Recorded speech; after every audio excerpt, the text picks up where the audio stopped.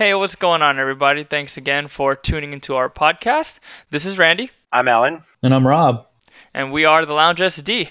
Just a reminder, this discussion is going to be filled with spoilers, so if you haven't read the book, stop listening now. I didn't even say what book it is, but it's Ready Player One. So that's what we're going to be discussing today. But before we get into the book, let's do a little recap of your guys' week. How have you guys been doing? So my week was good. I'm training for a full Ironman right now, so this week was my recovery week. Didn't really all my workouts were pretty chill, not very strenuous or stressful. My cousin had his first basketball game and I got real hype and yelled at some kids. But and then yeah, that was pretty much it. It was really fun. Good weekend. Very, very good weekend. How was yours, Rob? It was good, man. I got a lot of downtime, so I've been playing. I think I mentioned in the last podcast, I've been playing The Witcher again. Yep. That's still going on. I'm trying to 100% it this time, so. How far are gotta you right do now? this. Probably like 8% or something. Jeez. That's a huge game. That's a grind. You got 92% more left to go, dude. Yeah, dude. Well, it's even more of a grind. There's like a little mini game within the game, like these like RPGs usually have. This one, it's like a little card game, like. Oh, Gwent? Yeah, man. Ooh, It's man. tough trying to play that shit. We're gonna get to episode 45 and we're like, all right, we're gonna recap everyone's week. And we're like, Rob, what percent are you at on Witcher? And you're like, 18. Yeah. Oh, man. All right.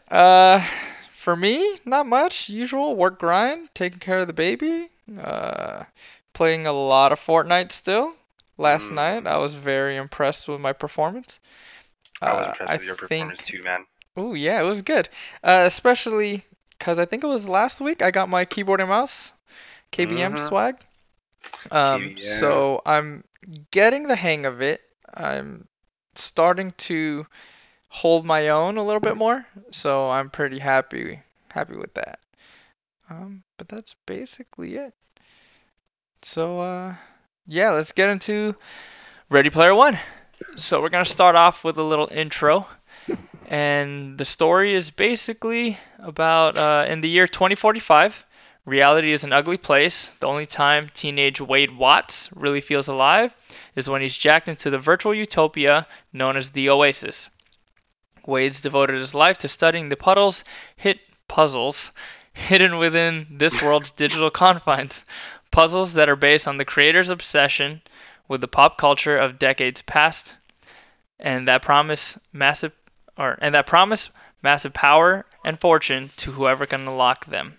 But when Wade stumbles upon the first clue, he finds himself beset by players willing to kill to take this ultimate prize. The race is on, and if Wade is going to survive, he'll have to win and confront the real world he's always been desperate to escape. So how many puddles does he jump through? Asshole. So we all read the book. Well, technically, two of us listened to the audiobook this last week? I listened to it for like 2 weeks. All three of us went on. Yeah. This time around. Yeah, Rob actually had the book, didn't you? But you listened to the audiobook as well, right? Yeah, I couldn't find the book, so I just went on Audible. Shouts out to Audible. Nice. Yeah, so we all got to listen to Will Wheaton's wonderful voice for, 16 hours or something like that? 16 hours, dude. Whew. Yeah. But it was great. It was a great 16 hours. So, speaking of that, what was your favorite part of the book? All right, so my favorite part of the book was the whole book. Actually, it was the pop culture references and just like being an inner nerd and inner geek, like, oh, what, Star Wars? And then they mentioned Gundams, and I was a big Gundam fan. I don't remember much of the lore of Gundam, but the fact that they mentioned Gundam and the RX-78 was one of my favorite parts of the book. But that whole battle in front of a castle anorak was Right? definitely my favorite part of the book. I would say that my favorite part of the book, outside of the final battle, Avi, I would have to say it's when Wade gets his own spot. I think it's like a dream. At least, I mean, from his mindset of being like a teenager, like stuck, no money, like next to nothing in the world, and then he gets like his own spot, and he has like the freshest, most hyped gear. Yeah, man, and top of the line everything. I was like, that's dope, dude. I was hyped for him. Yeah. To be in that spot, and just the detail of like how crazy he went to just becoming like a recluse. I think, before he got captured, he was the first time he went like outside of his apartment in like 6 months, and I was like, man, can you imagine? Speaking of that, well, I guess you can call it scene. Yeah. When he got captured, I was so confused. I was like, wait a minute. Okay, they're saying he's in debt, so that's why they're getting him and taking him to IOI so he can work off his debt. I was like, I thought he was rich. And I thought he was sponsored, wasn't he? So he was getting money through like his sponsors? Yeah. But obviously later down the line, it was the long con, dude. Like the moment that they actually revealed what he was doing, I was like, oh shit. Long Kong status. Long con. But yeah, that part was sick. It got a little weird, but it was good. Okay. I guess my favorite part of the book specifically was when he was at the arcade, trying to get that perfect game of Pac-Man, and then when he got the quarter into his inventory and how he had no clue what it was. What to do with it, yeah. Yeah, and then fast forward to the very end when the quarter gave him that extra life. Like I was like, oh snap, that's sick. Just having that random item in your inventory. And I know like playing games for so many years, you guys have run into that. You know what I mean? You're like, I don't know what this item does this early in the game, but at the end of the game, you're like, oh yeah, dude, this thing is a lifesaver. So seeing that in the book, it was like, that's awesome. But so we already know there's a bunch of references. That's basically the whole hype of the book. So when you guys read it, what was your favorite reference that you guys came across? So I mentioned the RX-78 Gundam earlier. I'll just probably steer clear of that because I had already mentioned it. My favorite reference in the book, probably the joust, like the very first gate or the very first key. Against the Lich, right?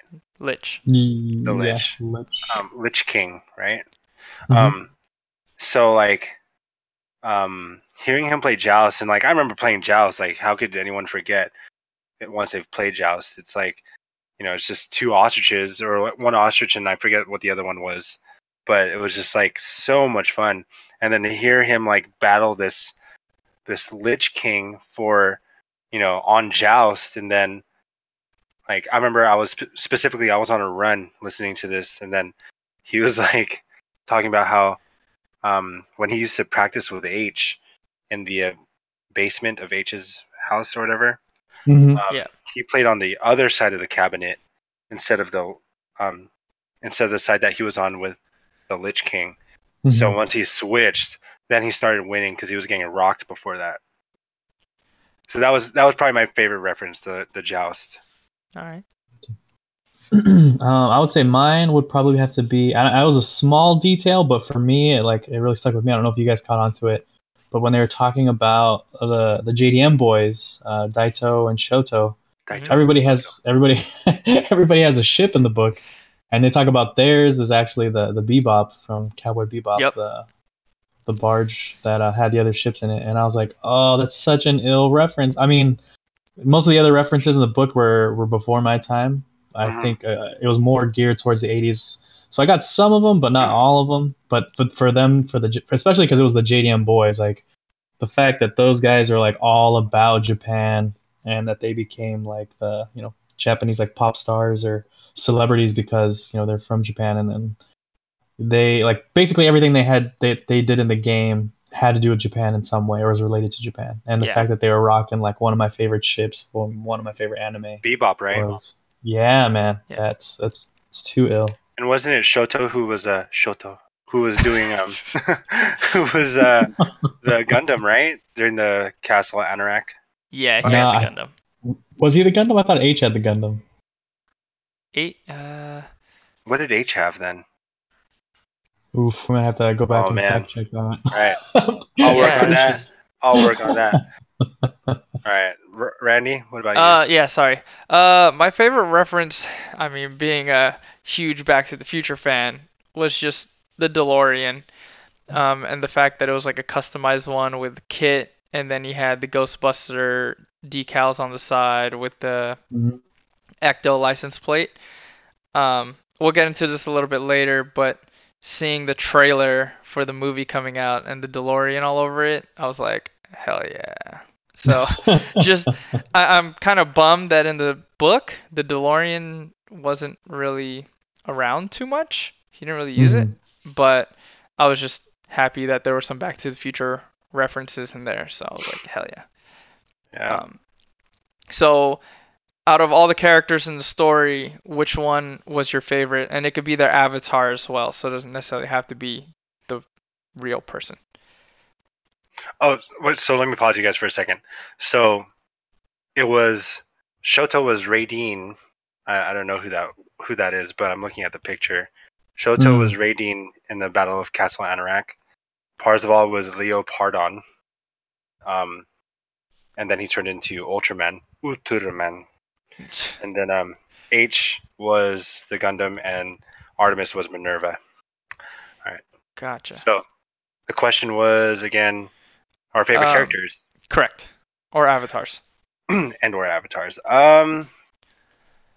Parzival was just like, I don't know, I just felt like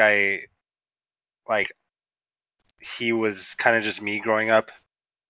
Like, I was never like the coolest kid in class, or I never really had like a lot of friends, but the friends that I did have were like meant a lot to me.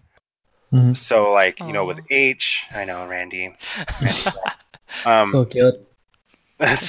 so cute. So you know, with H, and then he became friends with Artemis and ended up falling in love with Artemis.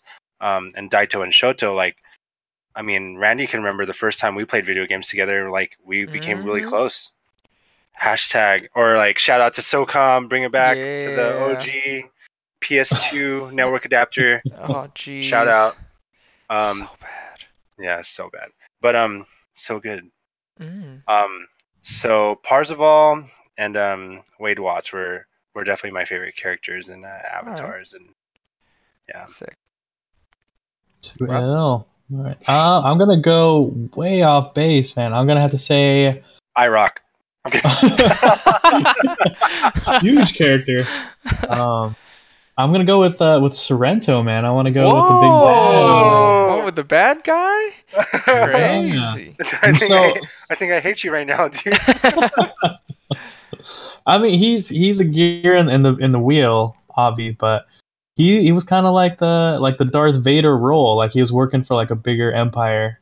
Yeah. I can see that. But he was like the executioner whenever they had literally the executioner whenever they had something going down, and he, you know, they needed to get that edge. He would definitely go out there and do the dirty work.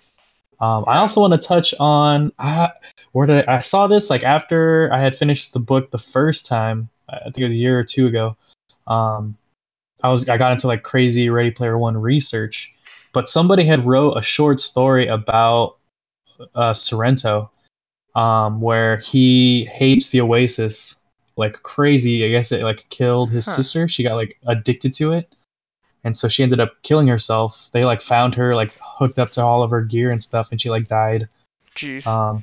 Like in the Oasis that way. And so once he found that out, his whole mission was to shut down the Oasis. And the way that he saw it was by trying to get the Halliday's egg. And so this short story has him trying something with like a DeLorean and like going to like a special planet where they had like not the Aurora Borealis, but it's something crazy like an event like that. It might have been the Aurora Borealis, but he does something with like the DeLorean, and it like makes him go through time and stuff, and he thinks like he's got a clue. This is all during the whole Easter egg hunt during that like 5 years where no one found anything. Yeah. And then he it turns out that it was IOI's contest, and they're like, congratulations, you've shown that you know quite a bit about Halliday and the 80s and everything. We want you to lead our oology division. And then they're like, we need your name. And at the end, you find out that it's Sorrento. And you're like, oh, shit, backstory. And then I heard the author of Ready Player One, Ernest Cline, read this short story and was like, okay, this is canon now. Dang. Fan fiction to canon. Fan fiction to canon. So hearing about that, it kind of like softens like, oh, he's not just a bad guy that gets a paycheck. Like he also had his own agenda. He wanted to win to shut it all down. Just because you're a bad guy doesn't mean you're a bad guy. All right, that's pretty cool. Yeah, that's cool. Like I didn't read that short story, but that's, you know, like when you put like when you put a storyline behind a character like that, then obviously like it puts some emotion behind it, and personality behind it, rather than just being Sorrento just being the bad guy. Yeah, right. It doesn't. He's not just. He has motives now. It's not him just. It's not just him being a dick for being a dick. Yeah. Right. So that makes sense. That's pretty cool. Favorite character, Avatar. He didn't have that big of a role, even though he was a pivotal character. But I'm gonna go with Og. Okay. Yeah. Mainly because he's a DJ. Yeah, and he was killing it. No, because of what he wanted for the Oasis, how he stood in the shadows, he watched everything play out, but when it started to get out of hand, he intervened. And like he said at the end, he used his powers for good. He saw that IOI was going to take over and basically ruin the game. Well, he didn't want that. He wanted the game to continue and the essence of the game to continue, of Holiday's game to continue. Yeah. So I thought that was super sick, especially at the end where he coordinated them all to show up at his house and he did all that. I thought that was pretty sick. That was pretty dope. Yeah, I'm going to go with Og. Good old Og. Ogden Nice choice, man. Yeah. That was a good choice. Almost as good as Nolan Sorrento. Yeah. That was good. Sorry. I went with the easy one. Let me go back and change it to no. No, but it makes sense why. I mean, he's the main character. You know so much about him, and I think that helped with Rob's situation because he knew more about Sorrento. Yeah. So why do you think the characters appeared they did in the Oasis versus the way they were in real life? So Parzival was I guess the big one we could talk about is age. But I'll just start off with Parzival. Parzival, he was just your typical white boy kid, right? In Oasis, but he was at the beginning of the book. He was kind of a chubbier kid in real life, IRL, right? Because then he started working out. He had that like endless treadmill kind of thing. Yeah. Yeah. So again, like it's just more of like your personality and what you think your personality would be, rather than just creating your like just creating an avatar that looks exactly like you.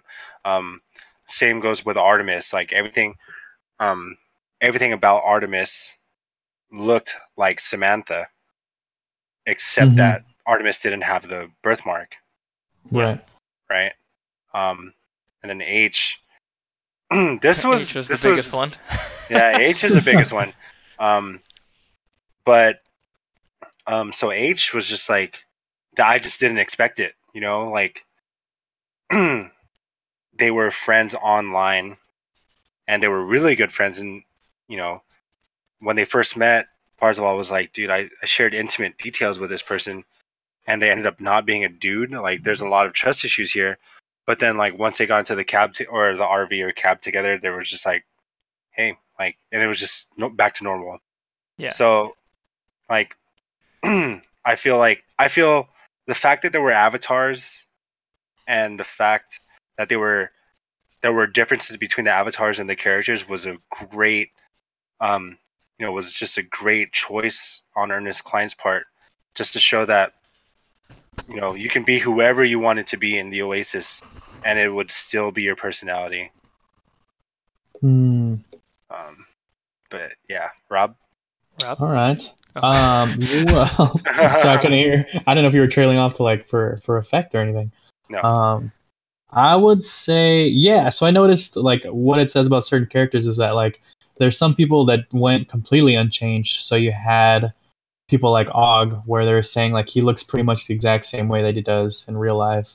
Yeah. And then with Samantha, she was basically the same in the Oasis as she was in real life. The only thing was missing the birthmark. So I think it really just amplifies people's insecurities. So the more different that the person is in the Oasis than they are in real life, it's just kind of, they're trying not to highlight their insecurities. So she takes away her birthmark. H changes his or her like sex or whatever to be, more what's the word? And race. And race. That's true. Yeah. Forgot about that. Because H's avatar in non-PvP settings was a white male, right? Right, yeah. And H is actually Helen, who's a black female. Right. Yep. Who's gay. Yeah. Right?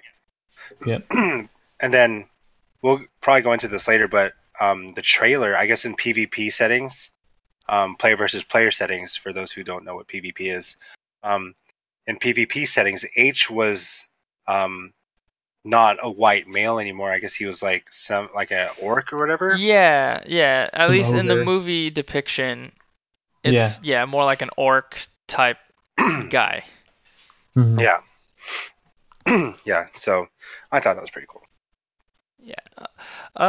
Yeah. I mean, H, like you guys touched on already, H was the biggest one.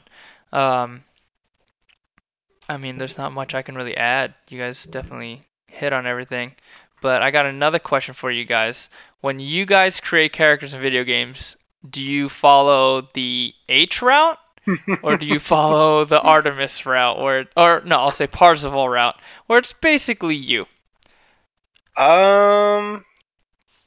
It's funny because I remember we just got back into GTA.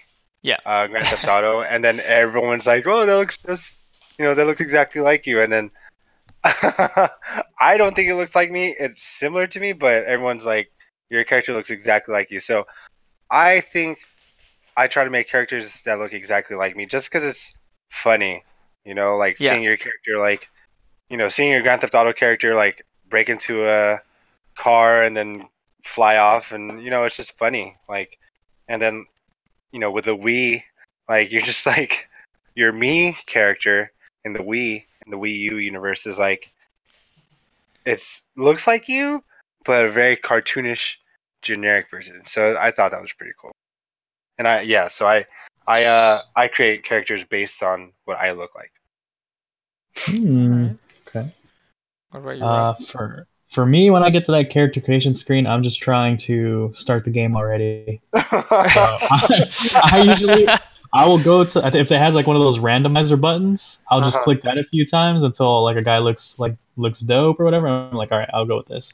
So I think originally, I tried to mess with one of those games, and it was some like crazy like JDM or like Japanese like RPG, and it had it so you could set your like height and weight and stuff, and I like tried to set it to my own, and I was like a fat freshman in high school and stuff, and when I set it to my height and weight, I was like, this guy's fucking fat, I'm not gonna stick with this. so then I changed it up so that I look like the hero that's on the box closely. So I would say that I probably wouldn't highlight the my exact stuff. I would probably embellish a little bit there. I'm sure like everybody or most people would too. Yeah. So, I basically do the same thing. I'm a pretty small guy, so I'm not gonna. For the most part, I don't make my character small. I try to make him look at least a little ripped. But Dang. if I have the time and the motivation, yeah, I'll go through and make my character look like me. Mainly for the immersion, I guess you could say. You're playing, I mean, for lack of better words, a fantasy game. So why not get into it to the point where it's like that's me running around in there doing whatever you want. In a world like GTA, just imagine, yeah, I'm running around stealing cars and doing heists and stuff, because in real life I'm not going to do that. You know what I mean? I'm just a boring old guy playing video games. So why not add that little bit of immersion, you know? So yeah, I'll go through the work most of the time to make my character look like me. Okay. But do you guys think that the world of Ready Player One, so the story took place in 2045, or it started in 2045, Around there, so like 2044, 2045. So not, yeah. not that far ahead from now. Do you think that we're getting there? Like it's such a dystopian future in the sense, like the stacks. Like I don't think that's gonna happen anytime soon. Like the way they made the stack sound and the way it's portrayed in the trailer was it's just a bunch of RV trailers just stacked on top of each other. Yeah. And I don't think that's gonna happen. Like we have high rise buildings. We have apartment buildings. But you got to remember, he lived there in the stacks because they were broke. You know what I mean? So Yeah. what if they couldn't afford to live in those apartments? Because yeah, later he ended up living in an apartment because he got a crazy amount of money. But I honestly, like, aside from the stacks, I don't think we're too far out from like something like the Ready Player One world, just because we already have virtual reality games like with the HTC Vive, we've had the PS4 VR, yeah, and we have the Oculus. Oculus, and we have stuff like that, and where it's not as in depth as the Oasis is. It is still like pretty in depth virtual reality and virtual reality games. Yeah. But 2045, that's like what, 25 years from now? I mean, look at like just about the leaps and bounds that we made in gaming in like the last 10 years. Yeah. And so we got VR now. You're talking about 25 years from now. Like, could it get that real where it's super, super affordable? I think, what do they charge everybody? Like 25 cents for the original? Like, come on, man. A one-time fee. If some company came out like that and then they were like offering you your first OG like setup when you're in grade school, like to go to school at first, like come on, dude. People are taking that faux show. And like we have, like with the whole high school online thing, like they have that, they have online classes for college already. Like that's not too far off. Like the whole haptic suit, and feeling, like the feeling of being in the virtual reality world. Like I think that's gonna be hard to replicate in real life. At least for now. I don't know in 2044, like in 20 something years, but I just don't know if I believe in the haptic suit. But like the Oasis and virtual reality, like it's here. Like we're like, I've played with the HTC Vive already, and it's really crazy. Like you're so immersed in this virtual reality game, you almost forget where you are, and like like you can hear your buddies in the background, and like you kind of, it's second thought that you're in your buddy's living room, but at the same time, like you're focused at the task at hand. And like I remember we played a scary game, and we're just like, dude, like I can't do this. Like it's very scary. I'm totally immersed in this, like this Dolby 7.1 audio in my ears. Like I just can't, like I just can't do this. So I don't think the world of Ready Player One is that far off from us. Like they said, a dystopian future, but it's not too far off from where we're at. Rob? Yeah, and then yeah, I'm gonna say 100% agree with the way VR video games and stuff are going.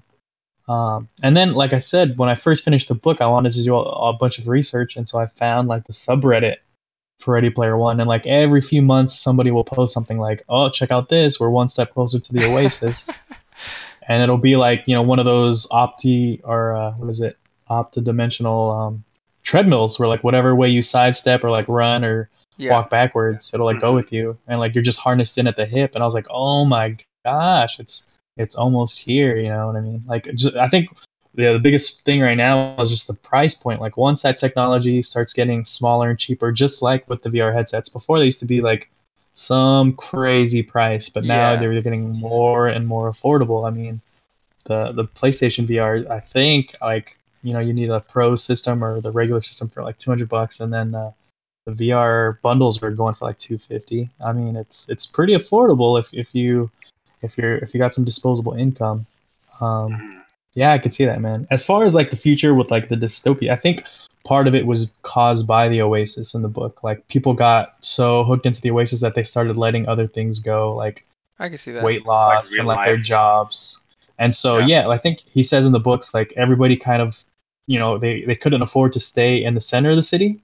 So that's why they had these stacks which were still built like close by, so you could still get that nasty bandwidth and electricity and stuff. But it's like for me in my head, I was picturing it kind of like how Japan is, where they kind of run out of space, so they're just stacking everybody on top of each other like that. Yeah. Yeah. All major cities basically. Yeah. And so I mean I could definitely see that, man. And it's just the way that everybody, just like look at cell phones, like everybody carries one around because the technology got smaller, it got cheaper, it got more affordable. Just imagine, dude, if like you can already strap your freaking smartphone to your face right now and do some VR or like altered reality, man. It's like 25 years from now, man. It's gonna be nuts. Me at Comic-Con. I knew you were gonna bring that up.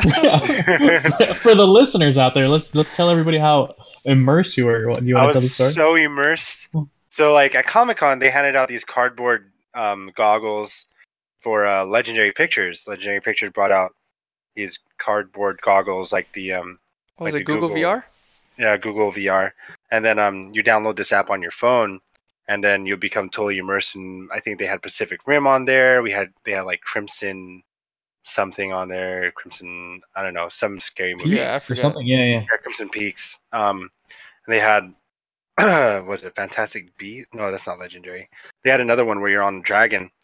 And then I was, oh, dude, it's Comic-Con's huge, and we'll go over that. We'll go over that eventually. But so I'm sitting there in the middle of the concourse, and we're just taking a rest break, and then I was like, you know what, I'm just gonna try it out. So I'm like, downloaded it, put the cardboard goggles on, and I was like, had the goggles up to my face, and I'm like immersed. I'm like big not Skyrim, Pacific Rim fan, and like totally immersed in this what do they call the robots? The kaiju. The Jaegers. Yeah. So we're in this Jaeger, and I'm like, oh, this is tight, getting hype. And I'm like, dude, you guys gotta try this. And the simulation ends, and I take off the goggles, and I look around me, and you guys were like nowhere near me. And I was like, I felt like such a dumbass. And I was like standing there, and like you guys come from around the corner like a pillar or something, and you guys like giggling so hard, dude. And I was just looking around me. I'm like, okay, you guys got me good. You guys got me good. So that was so while you were jacked. So while you were jacked into the Oasis, I like signaled to everybody. I was like, "You guys, let's go hide." So that's where we all went to hide. And I think since we left, some other people came and like sat near you. Yeah, because it opened up an area for people to sit. I looked over and I'm like, "Wait, you're not my friends." Oh, dude, that was great. That was good. Great. Well played. So already we can see the effects, the pros and the cons of being fully immersed. Yeah. Shit could go south, especially if you have dick friends. Yeah. You guys are great friends. What are you talking about? All right, so let's get back on topic. So why do you think that this book did so well? So the book came out in 2011. Yeah. The dystopian future of 2011. Yeah. So it came out in 2011, and I honestly never heard of it. I remember you guys like spoke about it and said some great things about it. I've always wanted to get into it, but again, I just don't have the time or patience to read a book, regardless of how long or short it is. Like the audiobook really helped out because I have long workouts.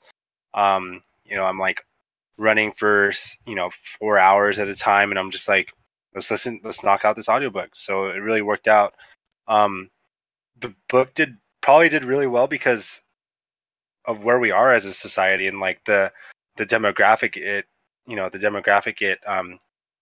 like reached out to the 80s kids, and it reached out to all those people who liked those references, and like you guys told me about all the references, and I was like, no way. And then we saw the trailer at Comic-Con, and I was like, all right, I gotta get into this. And once you've read the book and like you're just really into the references, and you're kind of just wishing like, okay, what's the next reference? Like, how does he get to the next gate? Like all that stuff. And it was a really good book. And like for geeks, nerds, whatever you are, like for those people who attend Comic-Con, like it's a great read. And it's just a fun read. And honestly, I wish I can just experience that whole book over again without having been spoiled the ending, because it was a great read. Yeah, I 100% agree. I think a lot of it had to do with the 80s references. I think that speaks to a big chunk of nerd culture. I feel like that nerd culture window for a lot of people is right around that time. I don't know if that's like just the majority of like adults and just the way that it kind of fell. Like for the most part, the majority of people that I talk to have experienced the 80s in some way, shape, or form, or they're like 90s babies, and I don't just once I find that out, I just don't talk to those people anymore. But I'm kidding. But yeah, I feel like at some point, like the 80s has touched people's lives in some way, whether it was video games, whether it was movies, or music or something. And that's what I think that the book plays on. Is it kind of a lot of it does take from the 80s, but a lot of it also speaks to the gamers, the nerds. Like it touches so many circles, and it's and I think the other part of it is that it is a really good story at heart. Besides the references, Ernest Cline does a really good job. First of all, it might be a little too much exposition, where like he's explaining things down to like just ridiculous details. Where you're like, oh wow, it was a lot when I was listening to Will Wheaton tell me, but when I read the book the first time, I was just like racing through this book as quickly as I could, and it like he put so much detail and stuff in the story that you paint the picture in your head, and it's like very visceral. It's very real. You feel like, oh, I feel like I can see him doing these things, and I'm really happy that I got to read the book before I saw the trailer, because I think what happens is that when you see the trailer or bits and pieces from the movie, you kind of start having those images in your mind. So when you see Parzival in the trailer, that's who appears for you in the book. Where for me, it was like, oh, he still looks like a regular kid. Where like in the trailer now, he kind of looks like a digital version of himself. So I'm happy that I got to not have it tainted. I got to like paint the picture myself at first. So yeah, I mean, the book has a lot going for it. Yeah, man, there's just way too many reasons for why it did so well. Yeah, I think it was perfect timing. I mean, yeah, it came out in 2011, but I think it really started getting traction when, well, obviously, it had to do well for a movie studio to figure out that they're going to make a movie about it. But I think just in society now, we're all about nostalgia. Like, how many things in the last couple years are retro? Like, just Nintendo coming out with the classic NES and the Super Nintendo. Like, just Right. those two things alone, it's like they're capitalizing on how much people care about the past. When it's like, Mhm. yeah, we have VR headsets and all this and that, but at the end, we're still spending money on things that take us back to the past. I mean, we're into shoes, and how much money have we spent on retro shoes instead of shoes with new technology? You know what I mean? I think that's kind of ingrained in our kind of culture, Mhm. that we always look back. And I mean, how many times do we think about the good old days watching Saturday morning cartoons and stuff like that that isn't here anymore? And Yeah. I think this book takes us there. It takes us to those times where it's like, man, I remember the first time I saw Back to the Future, and this book has that in there. Or um, just all the other countless references. Oh, the Iron Giant or Spider-Man or whatever. Um, all Gundam. those little things, or Gundam, yeah, Mhm. those Yeah. things that bring us back. And when the book came out, it was right at that time where we were in the age group where we would read a book. Because just think, like growing up, unless we had to read a book, we probably weren't going to do it. We'd rather play video games or go outside or go hang out with friends. But now that we're getting a little bit older, and I think that our age group is more open to reading books, like obviously we Mhm.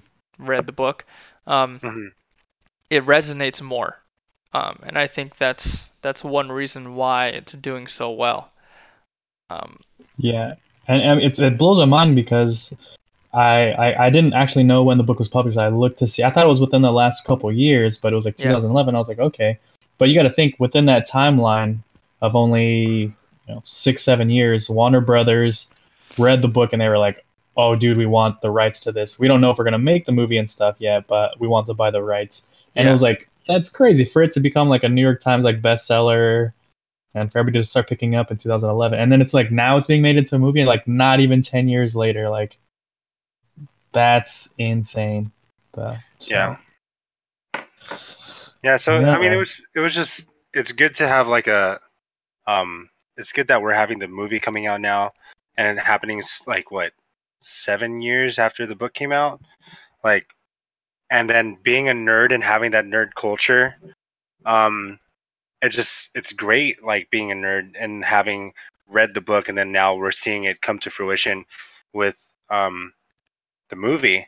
Like, imagine how everyone felt when Harry Potter went from the book to the movie, and everyone yeah, was like, and then there's glaring differences, and then people may say the books were better than the movie, but at the end of the day, like, now you get a picture to go along with the book, so like so I'm just really excited, um, just to see these references come to life, and not be left to my own imagination with these references in the book. But now I get to visualize and see these references in action and in person, and I get to see IOI and the Sixers, and I get to see Parzival and all this other stuff. So I'm really excited for everything. nice, nice. So, speaking of the movie, it's coming out in 3 weeks. What do you think is gonna be in the movie, and what do you think isn't gonna be in the movie? Whew, man, I've spent a lot of time thinking this because I think every night since I've finished the movie, or since I finished the book, I've went over and looked at every single trailer, like Comic-Con trailer number Yeah, one, trailer number two, and I think the third trailer's out, the final trailer. Um, so I've dissected every trailer there is, um, and I've read a lot of discussions about the trailers and how I personally think the joust fight won't be in it, just because, like, if you think about it, like in the book it was great, like, yeah, because we're nerds and we know what joust is, and we're kind of like, oh, like, he's playing joust to win a key, like, it was really funny and witty, but in reality no one wants to watch somebody play joust. Like, Yeah. you know what I mean? Like, Yeah. I don't want to sit there for like 15 minutes while he plays Joust against the Lich King. So if you guys watch the trailer, the first, I think every trailer they show the race. Yep. The race where Parzival is in the DeLorean, and right before they take off from the race, it shows on the side ticker that this is the race for the Copper Key. So it's the first race, and it's the first gate, as you will, if you will, for the Copper Key.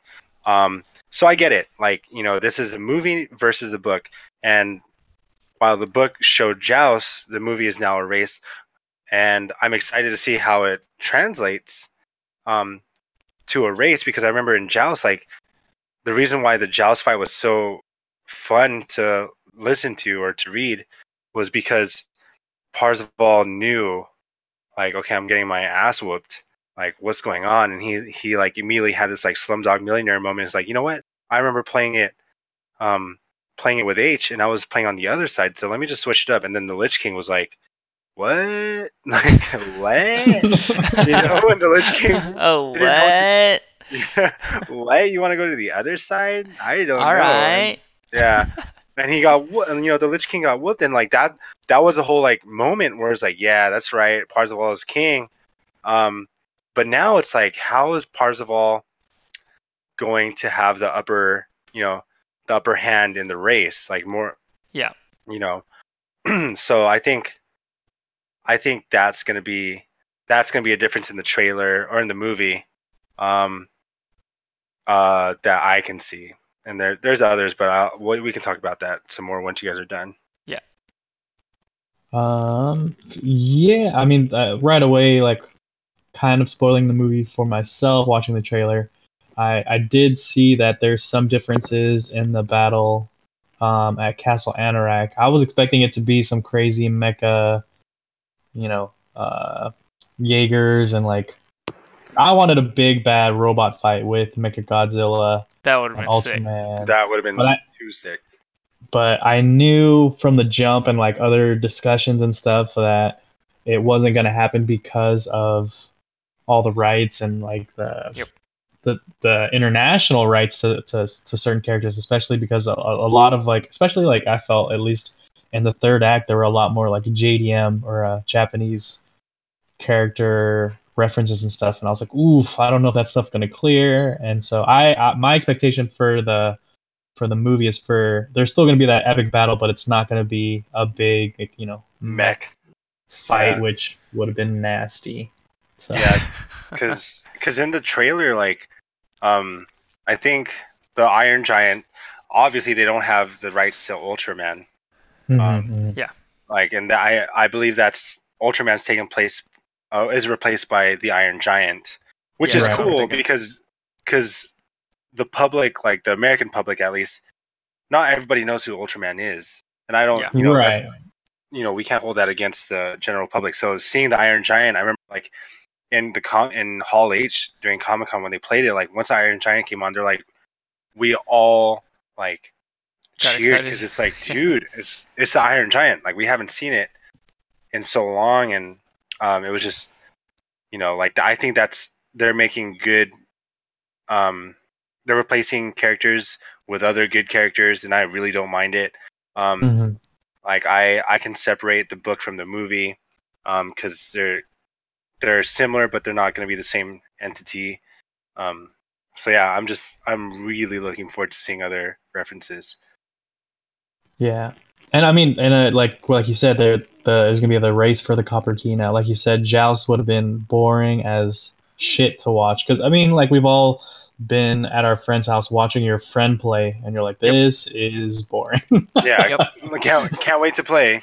And then he has to do it 3 times, like, for each gate he plays a game. Yeah, and like, so I think it was a good liberty that Spielberg and the studio is taking by making it like an exciting race. And I mean, the footage that we've seen from the race, I mean, man, jumping around. You have the bike from Akira. So I mean, they're doing some pretty nasty stuff. So I'm hyped for some of the changes they've made. I think it'll still be exciting and still capture that craziness. the last podcast we talked about was Cloverfield. Yep. Yeah, oh God. I don't want to revisit that. Anyway, so the last podcast we reviewed was Cloverfield, and I saw on the Ready Player One subreddit, they said that during the Copper Key race, King Kong is there, and you see King Kong, and then you see the T-Rex from Jurassic Park. Yep. But you don't see who King Kong is fighting, and then I guess somebody found it. The King Kong was fighting the Cloverfield monster. Did you guys see that? I saw that post on Reddit. Someone had seen like leaked footage of it, and I think it got taken down. Like somebody had posted it, and it got taken down like immediately. So it's floating out there. It may be true, but we may have to revisit last week's podcast. Well, just to touch on that, having Cloverfield in there, it's awesome that they're adding characters that were released after 2011. So, like, if you watch a trailer, like, well, this is before 2011 too, but like Master Chief from the Halo series, they're running around. I forget her name from Overwatch, but she's in there. Oh, Tracer. Yeah. So it's pretty sick how they're making it relevant to, I guess you could say, younger audiences that maybe didn't read the book or were too young back in 2011. Maybe now they're 18 and they're playing Overwatch and they're really into it, and now they see their characters in there. So I think that's pretty sick that they're doing that, and I think it makes sense to have new characters that they can get the licenses for fill in for the characters that they can't. Oh man, good point. Yeah, so I think it's a good call. What won't be in the movie?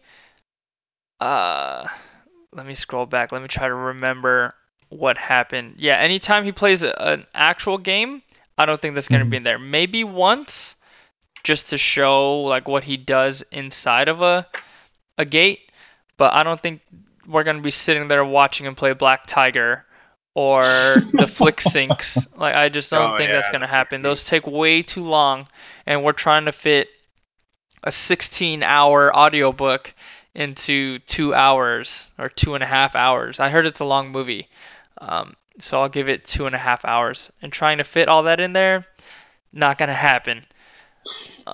Especially trying to cater to everybody. It just doesn't. It's not gonna work. Yeah. What did you guys think of the Flick Sync like idea? Like in my head, I pictured it as like a Guitar Hero kind of thing, where like you have to, or like karaoke, I guess, where you have to like hit the words and like actions at the right time. Sorry. Good. So I thought that was great. Like, I didn't watch any of those movies that were mentioned in the book, but like, you know, they talked about Holy Grail and they talked about War Games. Like, I didn't watch any of those movies, but I thought that the Flick Syncs were just great. Like, it was really funny. It was like, and you know, it's like Guitar Hero, like you said, or like Dance Dance Revolution, where like you have these moments and these like that you have to hit these moments, and based on that, based on your act, you know, the act or the portrayal of your character, then you get points. Kind of like that old PlayStation game Parappa the Rapper. Oh yeah. Yeah. So like, you know, you're playing Parappa the Rapper and you're like, you know, kick punch. That first one, I remember that from the demo. Yep. Because that's the only and you're just, you know, that's exactly what it felt like. Like the Flick Syncs were like Parappa the Rapper, and you're just, you know, you're just so like into it, and Parzival knew, you know, like he knew everything about War Games, and the last one was Monty Python, Holy Grail, and he had it down to even the accent for Holy Grail, and Artemis and H and Shoto were all like giggling in the background because he was just so good at it, and like it sucks that that's not going to be in the movie. But it was great to listen to in real time. Yeah, when that part was going on in the book, the way I imagined it was he was in the movie. Like it was completely recreated, and Mhm. essentially, yeah, it was like a DDR type setup where you have to do the command at a specific time, but I just didn't imagine the actual arrows, you know what I mean? Or like a karaoke type setup with the words on the bottom. No, he just had to do it. And he was Yeah, just that's in the exactly how I world. meant. Yeah, and he was just walking around doing his thing. I thought that was sick. But like I said, it would just take way too long to pull that off. And not only that, but like you have to deal with the rights. And now you have to have Matthew Yep. McConaughey, or was it Matthew Broderick? Sorry, Yeah. Matthew Broderick. Which Matthew Magic McConaughey? Mike. one of the flick syncs was Magic Mike. That'd be a dope flick sync. Olivia Munn, shout out if you're listening. But yeah, like the whole flick sync, it's great. But it wouldn't translate well to the movie. So I don't imagine it being a part of the movie. And then let me bring something up with you guys. In the book, they talked about the missing millions, and how he, Parzival, never met Artemis ever. They were just like this. They were just like an online acquaintance, and they like, I guess, quote unquote, dating in the Oasis. But in the trailers, it kind of looked like they knew each other for a little bit. Yep. Like outside of the Oasis. So I want to know what your guys' thoughts are on that. So I'll go first real quick because yeah. there are many things that I'm like, wait a minute, but I get it. So the big one, the theme of the trailer is obviously the crazy things that are in the Oasis, and they're getting chased, right? Those are basically the two main themes of the trailer. But I was trying to think in the book, when were they physically getting chased at any point? By IOI, yeah. By IOI. And there were so many differences. Like, yeah, they didn't physically meet in the book until literally the very end. The very end. Yeah, like the last, few pages, if that. Yeah, last scene. Mm-hmm. And then another thing was the chase scene with H's RV, right? This you might not even noticed it because they blended it in pretty well, but the one time that the RV was actually mentioned and showed, quote unquote, in the book was when they were driving to pick up Parzival to take him to the airport. That was the only time. That was the only time, yeah. Yeah, but then next thing you know, she's practicing her Mario Kart and driving around in the town. So I was like, all right, I get it. They're adding things in the real world for the story, because if they didn't, then it would just be VR the entire time, basically. Yeah. So I get it, and those are just a few things that are a little different, but they're kind of a big deal. But we'll see. In the book, they're a big deal in the book, or the big deal in like altogether? Because I can separate the two between the book and the movie, and like I think they're making the necessary changes to to appeal to a movie audience instead of a book audience. Definitely. Like we said, you can't watch somebody play Joust. Yeah. Like that's boring. Like there's no way to get around it. The flick syncs, while they were cool in the book, there's no way to translate that to the movie. Same with the raid in the trailer of IOI, or what looks like IOI. Yeah. I feel like that's a necessary evil, necessary change from the book. I don't know where it took place in the book, but I honestly think it's necessary, and I regardless of what the changes were, I'm still so excited to see the movie. Oh yeah, definitely. Yeah. All right. So, overall, what did you guys think of the book? I mentioned earlier in the podcast, but I really wish I could go back and just relive this whole book without being spoiled and knowing what happens next. Like, and it goes, that just goes for every movie, like watching a movie again, or listening to music again. It's just like you already know what's gonna happen. Yeah. There's no way. Like when La La Land came out, the first time I watched it, I was like, I was so beside myself at the very ending. I was so beside myself, but then watching it again and again, it was kind of like just took the feeling out of the ending, and because you kind of just know what to expect. So like, I loved the book. I would love to read it again. Maybe a couple years down the line when I forget all about this. And yeah, oh man, it was a great experience. Yeah, man. No, I agree. I thought it was a fantastic book. I remember when I got the actual like hard copy book, paperback or whatever. I didn't put it down. I finished it in like 3 days or something like that. And yeah, I don't know if we touched on this too much, but the way that Ernest Cline writes the chapters, and you kind of get it a little bit with the way that Will Wheaton reads it. He kind of leaves so there's some like major cliffhangers at the end of these chapters where like once you get to the end, you're like, oh shit, he ran into somebody in the Tomb of Horrors. Like I got to find out what happens next. Or he'd end it. I can't think of like a certain moment, but he'd be like, and then I found out that I had dropped to like third place or something, or it said Nolan Sorrento was number one, or stuff like that. Where you're like, oh yeah, you're like these like major cliffhangers, and so that I highly recommend the book. I thought it was a great book. I would recommend both. Either take it whatever medium you can get it. Paperback is dope, but don't skip out on the audiobook by Will Wheaton. It's super good, man. He does a good job. Oh, what's up?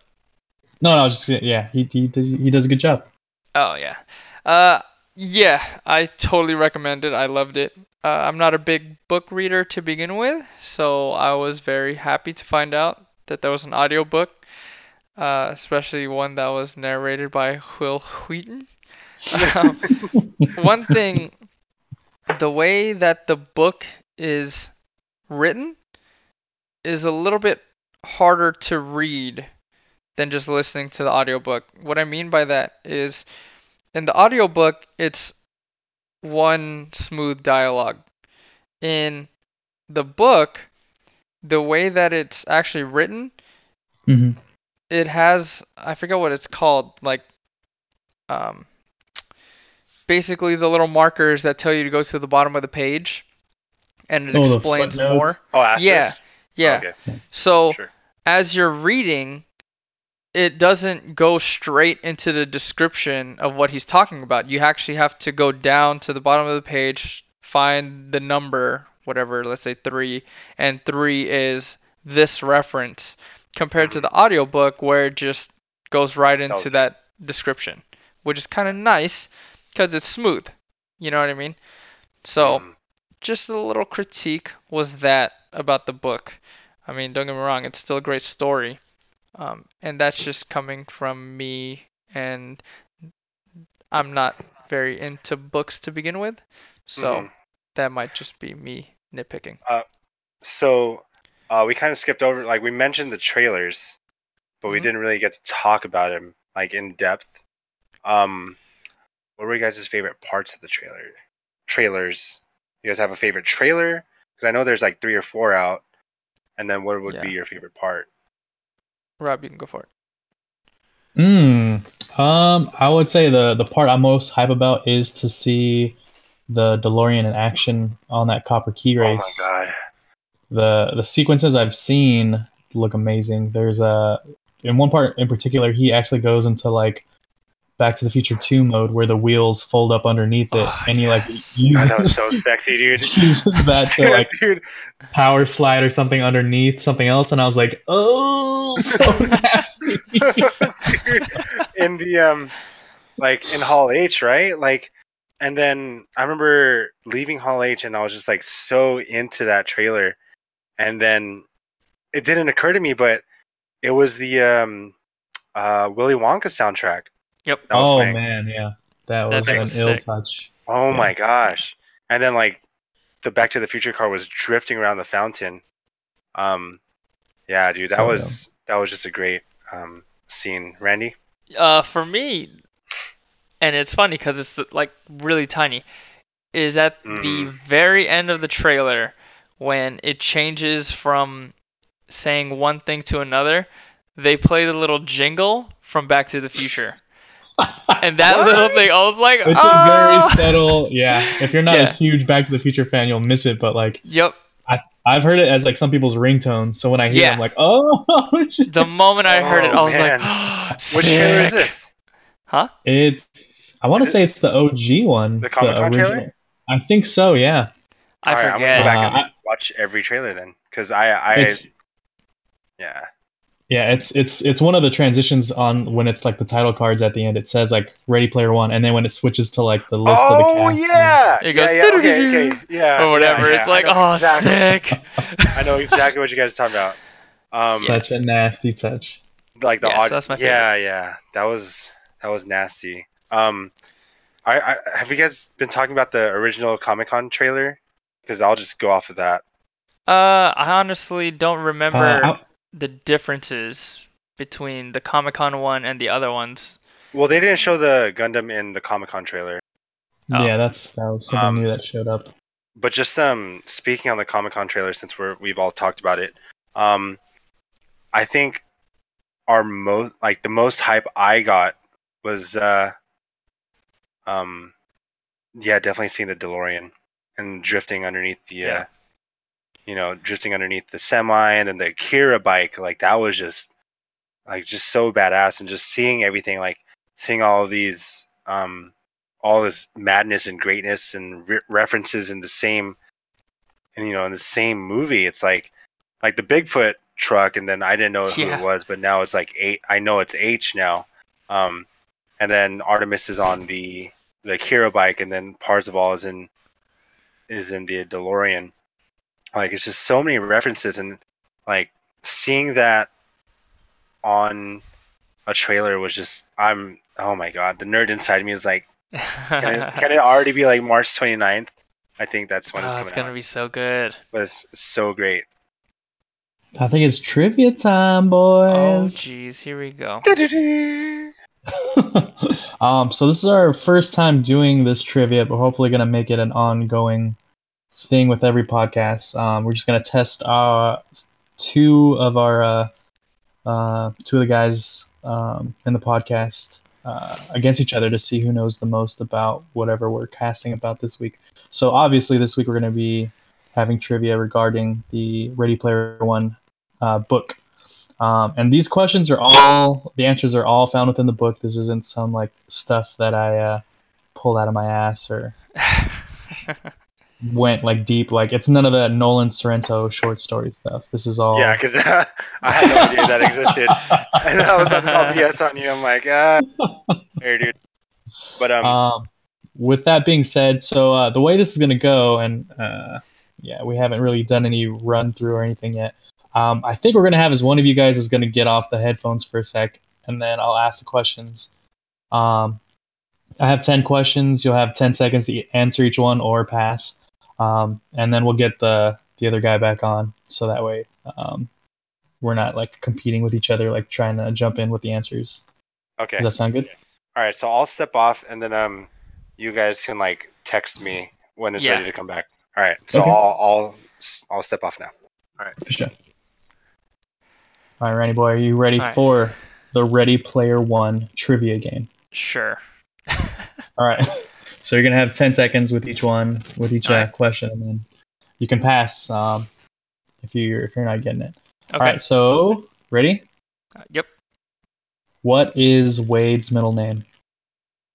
Oh, I remember it started with an O.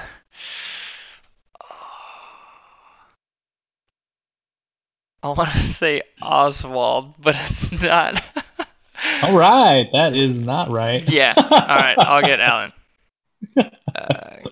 All right. No, wait. Oh. I'm gonna go through all 10 questions. Okay. Okay. What? No. Sorry, go man. away. Sorry. Okay, all right. All right, I'm going away. All right, bye. Sorry. All right, second question. So we'll go all through all 10, Gotcha. and then we'll get it back on. Okay. All right, second question. Ogden Morrow invites the High Five to his birthday party at the Yep. Distracted Globe. How old was he turning? Jesus, dude, you're whipping out the most obscure questions. I can't give you I all don't- the softball questions. Pass, dude. I don't know. All right, pass. What fictional place does Ogden Morrow's mansion resemble? It was. No, it wasn't the Blade Runner place, and that was the one that was shaped as a Nice. pyramid. Right. Oh, the Lord of the Rings, Elvish place. I'll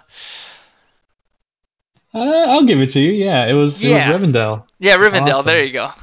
All Because his boo likes it. Okay. Yep. All right. So question 4, which artifact transforms the user into Ultraman for 3 minutes? Wasn't it the little figure? Oh no, that's the other ones. That's the one that he ended up giving to the brothers.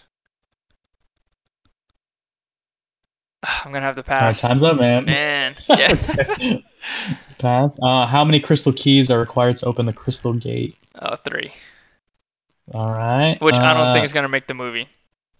Oof. All right, bold statement. What was the name of Wade's aunt that died in the stacks? Oh man. I don't know the aunt. Actually, I don't remember anybody. I just remember he didn't really care for her, and he actually cared more about that other lady. All right. So pass. I'm doing horrible. What is Daito's real name? Yep, pass. What prize is obtained by beating Pac-Man with a perfect score on the Planet Arcade? Oh, that was the quarter. Nice. Okay. What is the name of Wade's ship? Oh man. I remember it was the one from Serenity. Mm-hmm.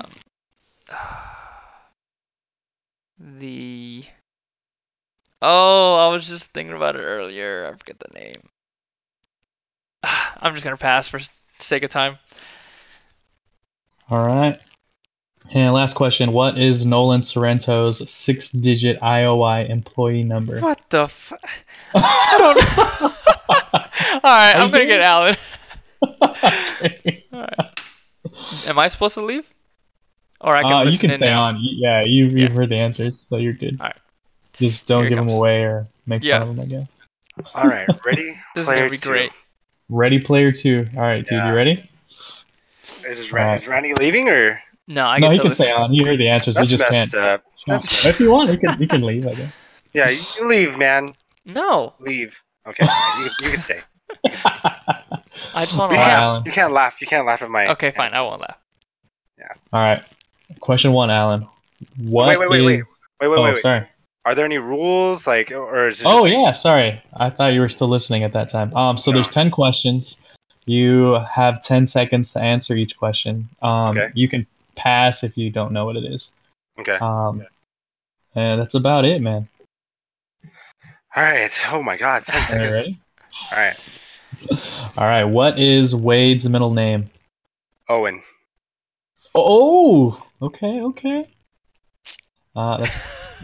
That's correct. Ogden Morrow invites the High Five to his birthday party at the Distracted Globe. How old was he turning? Oh, pass, dude. Holy smokes. You want to take a shot? Considering everything, I'm gonna go with 64.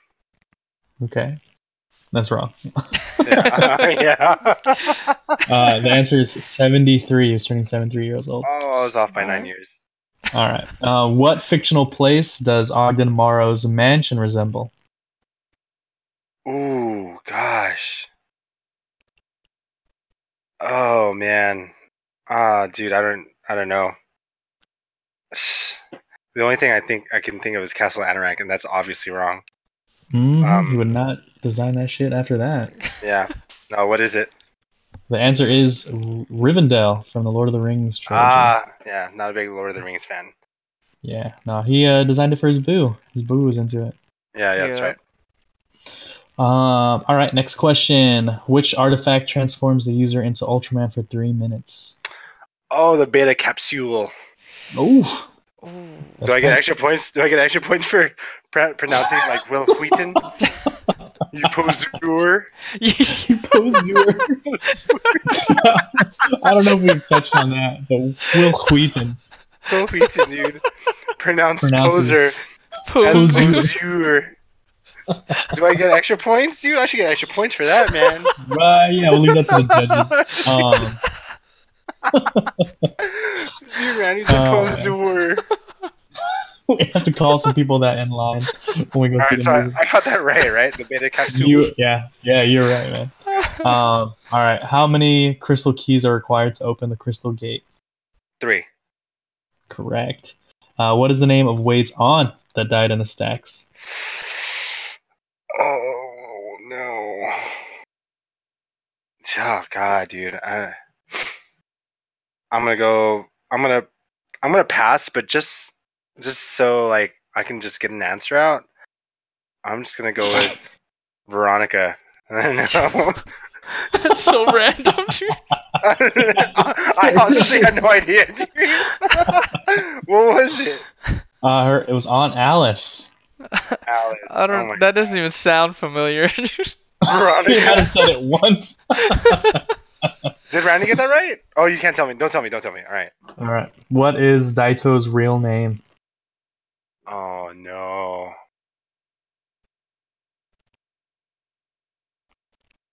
It was some super JDM name too. It's like a half point for knowing that it was super JDM. I don't know. All right, his real name was Toshiro Yoshiaki. Oh, jeez. Dude. Which I'm sure Will Wheaton had a nasty way of pronouncing too. Daito and Shoto. every time Will Wheaton said their names, dude. Daito and Shoto. Parzival-san. All right, number 8. What prize is obtained by beating Pac-Man with a perfect score on the Planet Arcade? Oh no! So it goes. Is the Jade Key? Was it the Jade Key? That's wrong, bro. Oh, dude. The prize. But it was part of the second gate, right? It's during that same timeline. Oh, dude! Oh my god! I know the answer. What is the answer? It's a coin. I'm okay with you giving it to him. All right. What is the name of Wade's ship? Oh no. I know his buddy is Max, but I don't know the name of the ship. Oh my god. So when you say it, I'm gonna be like, oh jeez. It's on the tip of my tongue. Yep. And I burnt my tongue drinking coffee this morning, so I don't know. My goodness. Alright, just tell me, dude. Alright, the name of the ship is the Vonnegut. Oh, dang it! All right. I'm gonna go back and listen to the 16-hour. Yeah. I need to get ready. I'm gonna last question. What is Nolan Sorrento's 6-digit IOI employee number? Hell no. Randy did not get this right. I'm gonna take a pass on this. But oh my gosh, if I had to guess, it'd probably be like 6600001. I don't know. Oof. Okay. I don't know. See, some of these, like, I picked these questions because they stuck with me, and I was like, oh, I think I get that one right. Yeah, but you also read the short story, so like, it's your favorite character. I honestly don't know. The Vonnegut, I should have known that. Yeah. Mm-hmm. Yeah. Sorry. So Nolan Sorrento's 6-digit IOI employee number is IOI 655321. What? That's so stupid. Yeah. I remember the 321 part, and I remember Will Wheaton saying it that way or saying it a weird way He's when he's reading the poseur. scoreboard. I'm just a poseur. Poseur. All right, so we're gonna total it up here. It seems like Randy boy. Yeah, Randy won. You got 3 correct. That's Randy boy. Oh, okay. Alan got 4 correct. Boom. What? Yeah. Dang, I shouldn't have given you that one. That's all good because we How about no. Let's go to a tiebreaker. Let's go with tiebreaker, and just Okay. like winner gets all or takes all. So Rob, you're gonna have to come up with a question. Rob has to come up with a question, obviously. Okay. Randy's gonna go away for the question. Shoot. All right. Okay. I'll answer it first, and then Randy can answer it second. Okay. But this is gonna be totally on the spot, so like this is up to you, Rob. Oh man. Okay. Just let me know when I you're didn't ready. prepare any new questions, so hold on. Give me a second here. I gotta try and think We of gotta some make sure trivia. who's the number one poseur. Can you still hear me, Randy? Yeah. Okay. I'm not gonna go until he has a question. Yeah. All right. Oh So, man, the Vonnegut though. That was a good one. That was a good one. Those are some good questions, and I really like being that this is the first time we did the trivia. Like this is really good. Yeah. So Rob, whenever you have the question ready, just to let Randy know when to dip out. For sure. But yeah, so what are the other questions? The coin. Oh man, we had talked about it before. Yeah, that was my earlier favorite in part of the the book. discussion, So yeah. I immediately got that one. Yeah. Oh man, I'm just a poseur. Did you notice that he said advertisements as advertisements or something like that No. during the book? Because he talked about something in the Oasis had a bunch of advertisements and stuff. Oh, he was talking about ads during their little channels that they have. Okay, yeah. Yeah, and he said advertisements. I was like, what the hell? Who says it like that? Will Wheaton does. Golly. Will Wheaton and Wheaton. Daito and Shoto. Okay, I got Every time he says Daito and Shoto, he whispers. Yeah. It's like Daito, Shoto. All right, I will be back. Text me when you're ready. All right. Going now. Tiebreaker questions. Okay. Tiebreaker question. All right. So, Alan, in the book, Wade codes his own Atari 2600 game. It's like a rite of passage to all the gun tours. Gun tours. Poseurs. Gun tours. What was the name of the game that Wade made that he coded himself? Oh my god. This is just a very obscure. Oh, obscure. Obscure. I might have to pick reference. another question. Shoot. No, because Randy may know, so like we'll bring him back. But I mean, if he coded it himself, A game that he made, basically. Yeah. oh my god, that the Gunters played. Yeah, dude, I don't know. Well, let's bring Randy back. No, it's not. It's not that the Gunters played it. It's a rite of passage. Every Gunter makes his own, codes a game at some point. Yeah, I don't know. Let me bring All right, Randy. Let me bring Randy back, and if he gets it, then poseur. Sure. All right, so I just texted him. There he is. He's coming in. All right. Coming in black. All right. What's the word? All right, tiebreaker question, Randy boy. Okay. There it is. Ready? Yep. All right. Wait, real quick. Yeah. Did Alan get it right? No, you can't know this, bro. What difference does it make? It makes a lot of difference because Get it. Yeah. Just answer the question, okay? All right, Rob, go. all right. All right. What was Wade's Atari 2600 game? All the Gunters had to create their own game or code their own game as a rite of passage. So he made his own. He made his own game. What was it? It wasn't Adventure, was it? Sorry, what? Was it Adventure? No. No, Adventure was the one he played. That was the Easter egg game. Dang it. Yeah, that's the game with the first Easter egg. Yeah. Yeah. No, I don't know. Do you have another clue? Oh, you don't know. Okay. All right. Robbo was answer. I got it wrong too. The answer was the Stacks. He made his own little 8-bit. I think it Oh, was an 8-bit. that's right. The side scroller? Yeah. Yeah. Oh god. All All right, right. you gotta choose another one.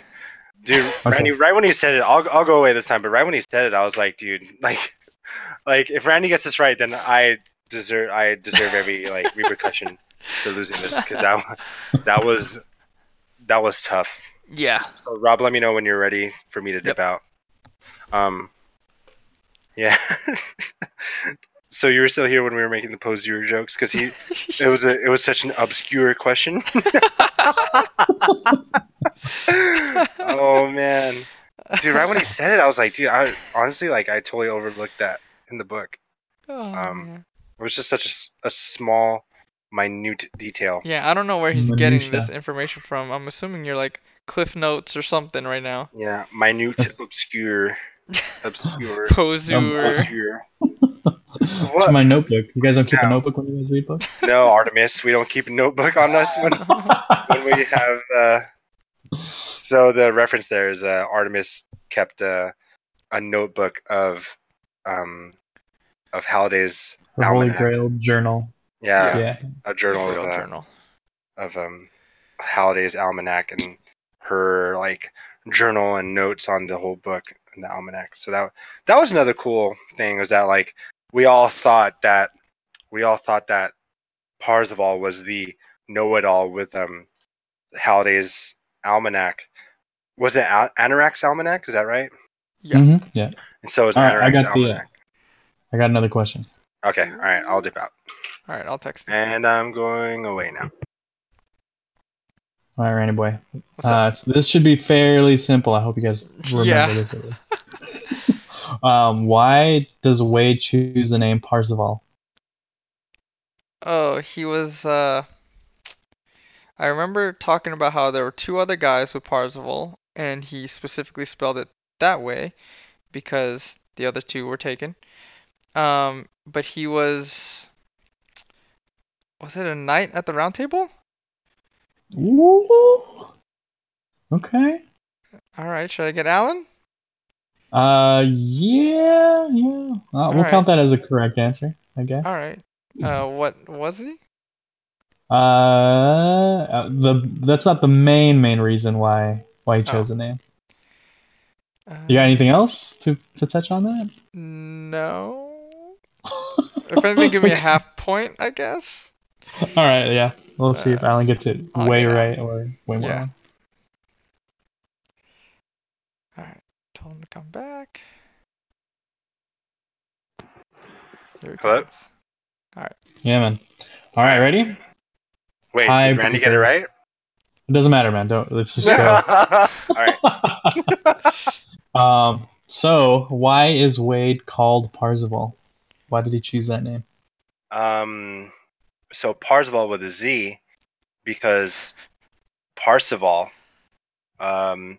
is a knight of the Round Table. Is that right? So far, yeah. Yeah.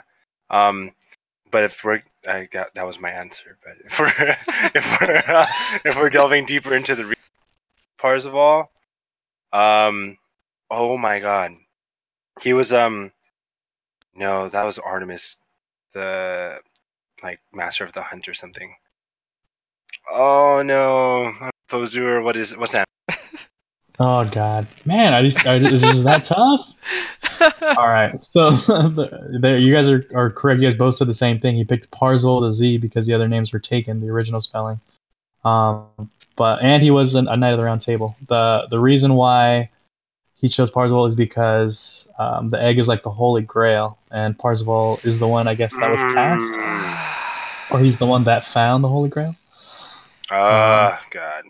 All right. So suffice it to say, then we're both decent at RPO trivia, dude, because those were tough. Those were. I'm sorry, man. Really I thought I didn't want it to be too easy, but man. Yeah, of course, that makes sense. Because if it was too easy, we both answered it correctly. Yeah, but both answered it incorrectly. Yeah. Yep. Yeah. So. Yeah. Cool. All right. Well, that is it for our Ready Player One, the book podcast. Thank you guys again for listening to the review. Make sure you guys tune into the next episode when we get hype and discuss our experience or experiences at San Diego Comic-Con over the years. We want to remind you guys that you can send us an email at theloungesd@gmail.com. Feel free to send questions, comments, or concerns, because we're just starting out, so any feedback is welcome. You've been listening to The Lounge SD. I'm Randy. I'm Alan. This is Rob. And we'll talk to you next time.